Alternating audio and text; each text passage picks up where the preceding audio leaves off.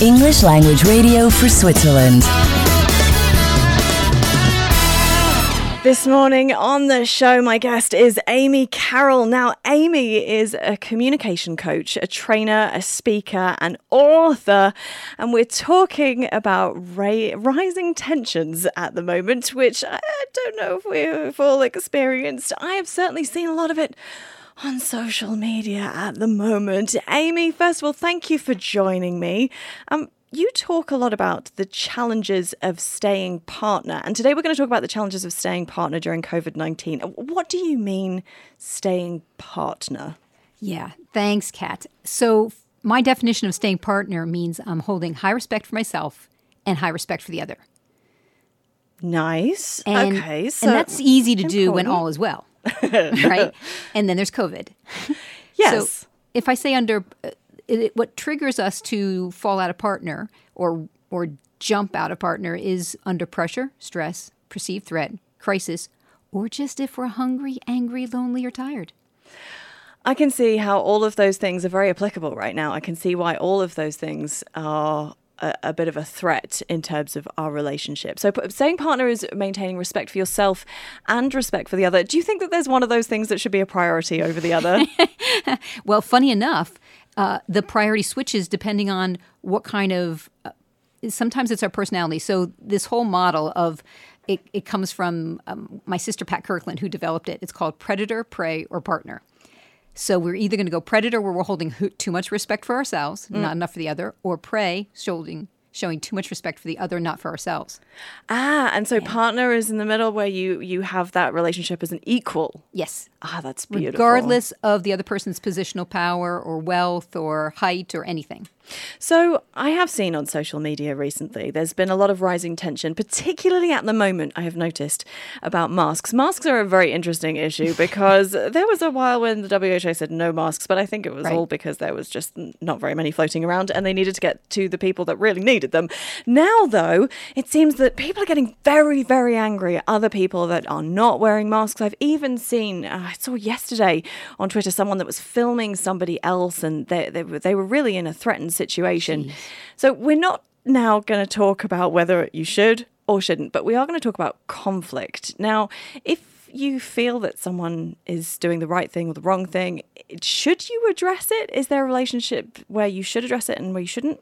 Well, my philosophy is if you have something to say, say it. Oh. Yes. Oh. And that gets me in trouble a lot of times, as you can imagine. Though the idea is to say it. And I quote Brene Brown. She says, be clear and kind. The problem is when people are feeling righteous or scared, we tend to communicate in either an aggressive or intimidating or whiny manner. And that's where the problems happen. So it's not so much what we're saying, more than anything, it's the packaging, the how we're saying it. So the idea is to say it as a partner. So for example, I was on the train Sunday coming back from Geneva. And I had been out of the country for weeks, so I didn't know that there was this new mandatory law that was going to start the next day for wearing masks on public transport. I'm in the train. A woman walks in. She looks at me. She gives me a disgusted look because I think I was eating something, so obviously I didn't have my mask on. And I'm a little confused, like, wow, what did I do wrong already? And then so she decides to move away, and she's sitting a little bit distance from me. And then I call a friend of mine to talk to my friend. And this woman I can see from her body language and the kind of slight expressions that clearly this is really upsetting her. And I knew I wasn't speaking loud because I was being careful about that. And I just couldn't figure out what it was. And I really I could see my inner predator wanted to just, tell her to back off and chill out. And I decided, Amy, maybe there's something going on for her. And I couldn't figure it out until after I got off the train. And I realized, one, that I had heard about this new law. You had to wear a mask on public transport starting the next day. And that speaking, obviously all are hearing that speaking can spread the droplets more easily. So my guess is that the combination of those two things really pissed her off and upset her or scared her. And I'm just glad that I resisted the temptation to get snarky with her and just accepted, okay, she's not in a good place. This is bothering her, and I'm going to step away. Yeah, something had you don't know what's going on for her. She doesn't know what's going on for you.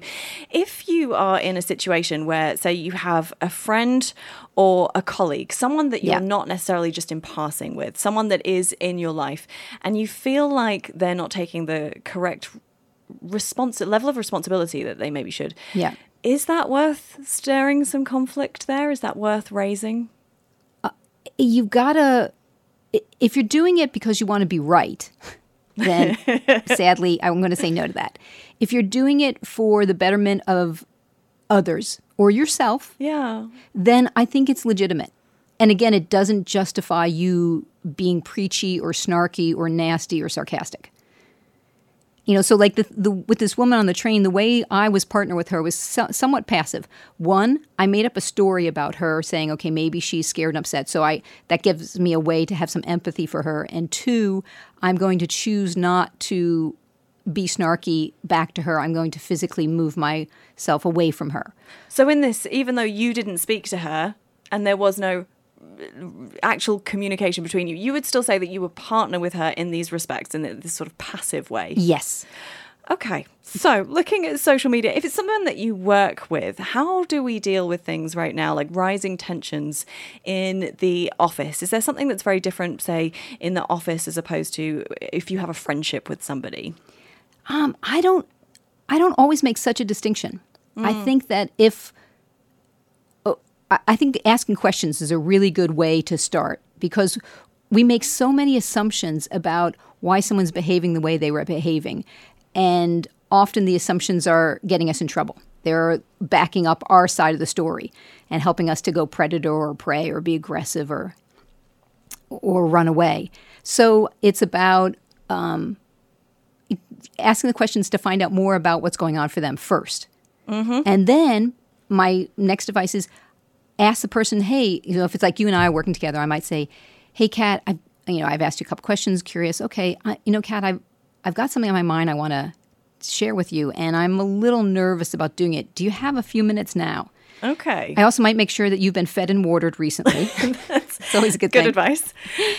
I find a place that's private. I say, let me know how this lands for you. So I'm inviting you to respond back. And then very calmly, very slowly, I might say, Kat, I know you mentioned that you're going out a lot to the clubs, and I'm feeling really anxious for your health because I'm hearing they're not making masks mandatory there, and there's a lot of spread of the virus in those places. I think it's a little bit outrageous of me to ask this. At the same time, would you be willing to consider putting that on hold for a couple of months? Oh, you know what I'm hearing? That there's so much of your communication that's about listening rather than the talking side. You've mentioned about asking questions. You have to be willing to listen to that answer and then asking them if they have the time. There's so much that's actually about the listening rather than the working out what you're going to say. And sometimes you can't be completely prepared for what they're going to say. Now, full disclosure, I know Amy through doing improv, and I know that you are part of an improv group. It sounds like there's a lot of improvisation that goes on when you Heck yes. Oh, yeah. I know that it does come into your work as well. What would you say is the key thing about that you learn in improv that is useful when it comes to better communication? Ironically, my favorite improv philosophy is make your partner look good. Oh, there we go. And see, all about staying partner. Amy, thanks very much for talking to us. Where can we grab your book that you have published, which is Undoing the Ego Tango? Yes, it's on Amazon, and I think it's under the title The Ego Tango. The Ego Tango. Wonderful, by Amy Carroll. Thanks very much. Thanks, Cheers, Kat. Amy. Cheers.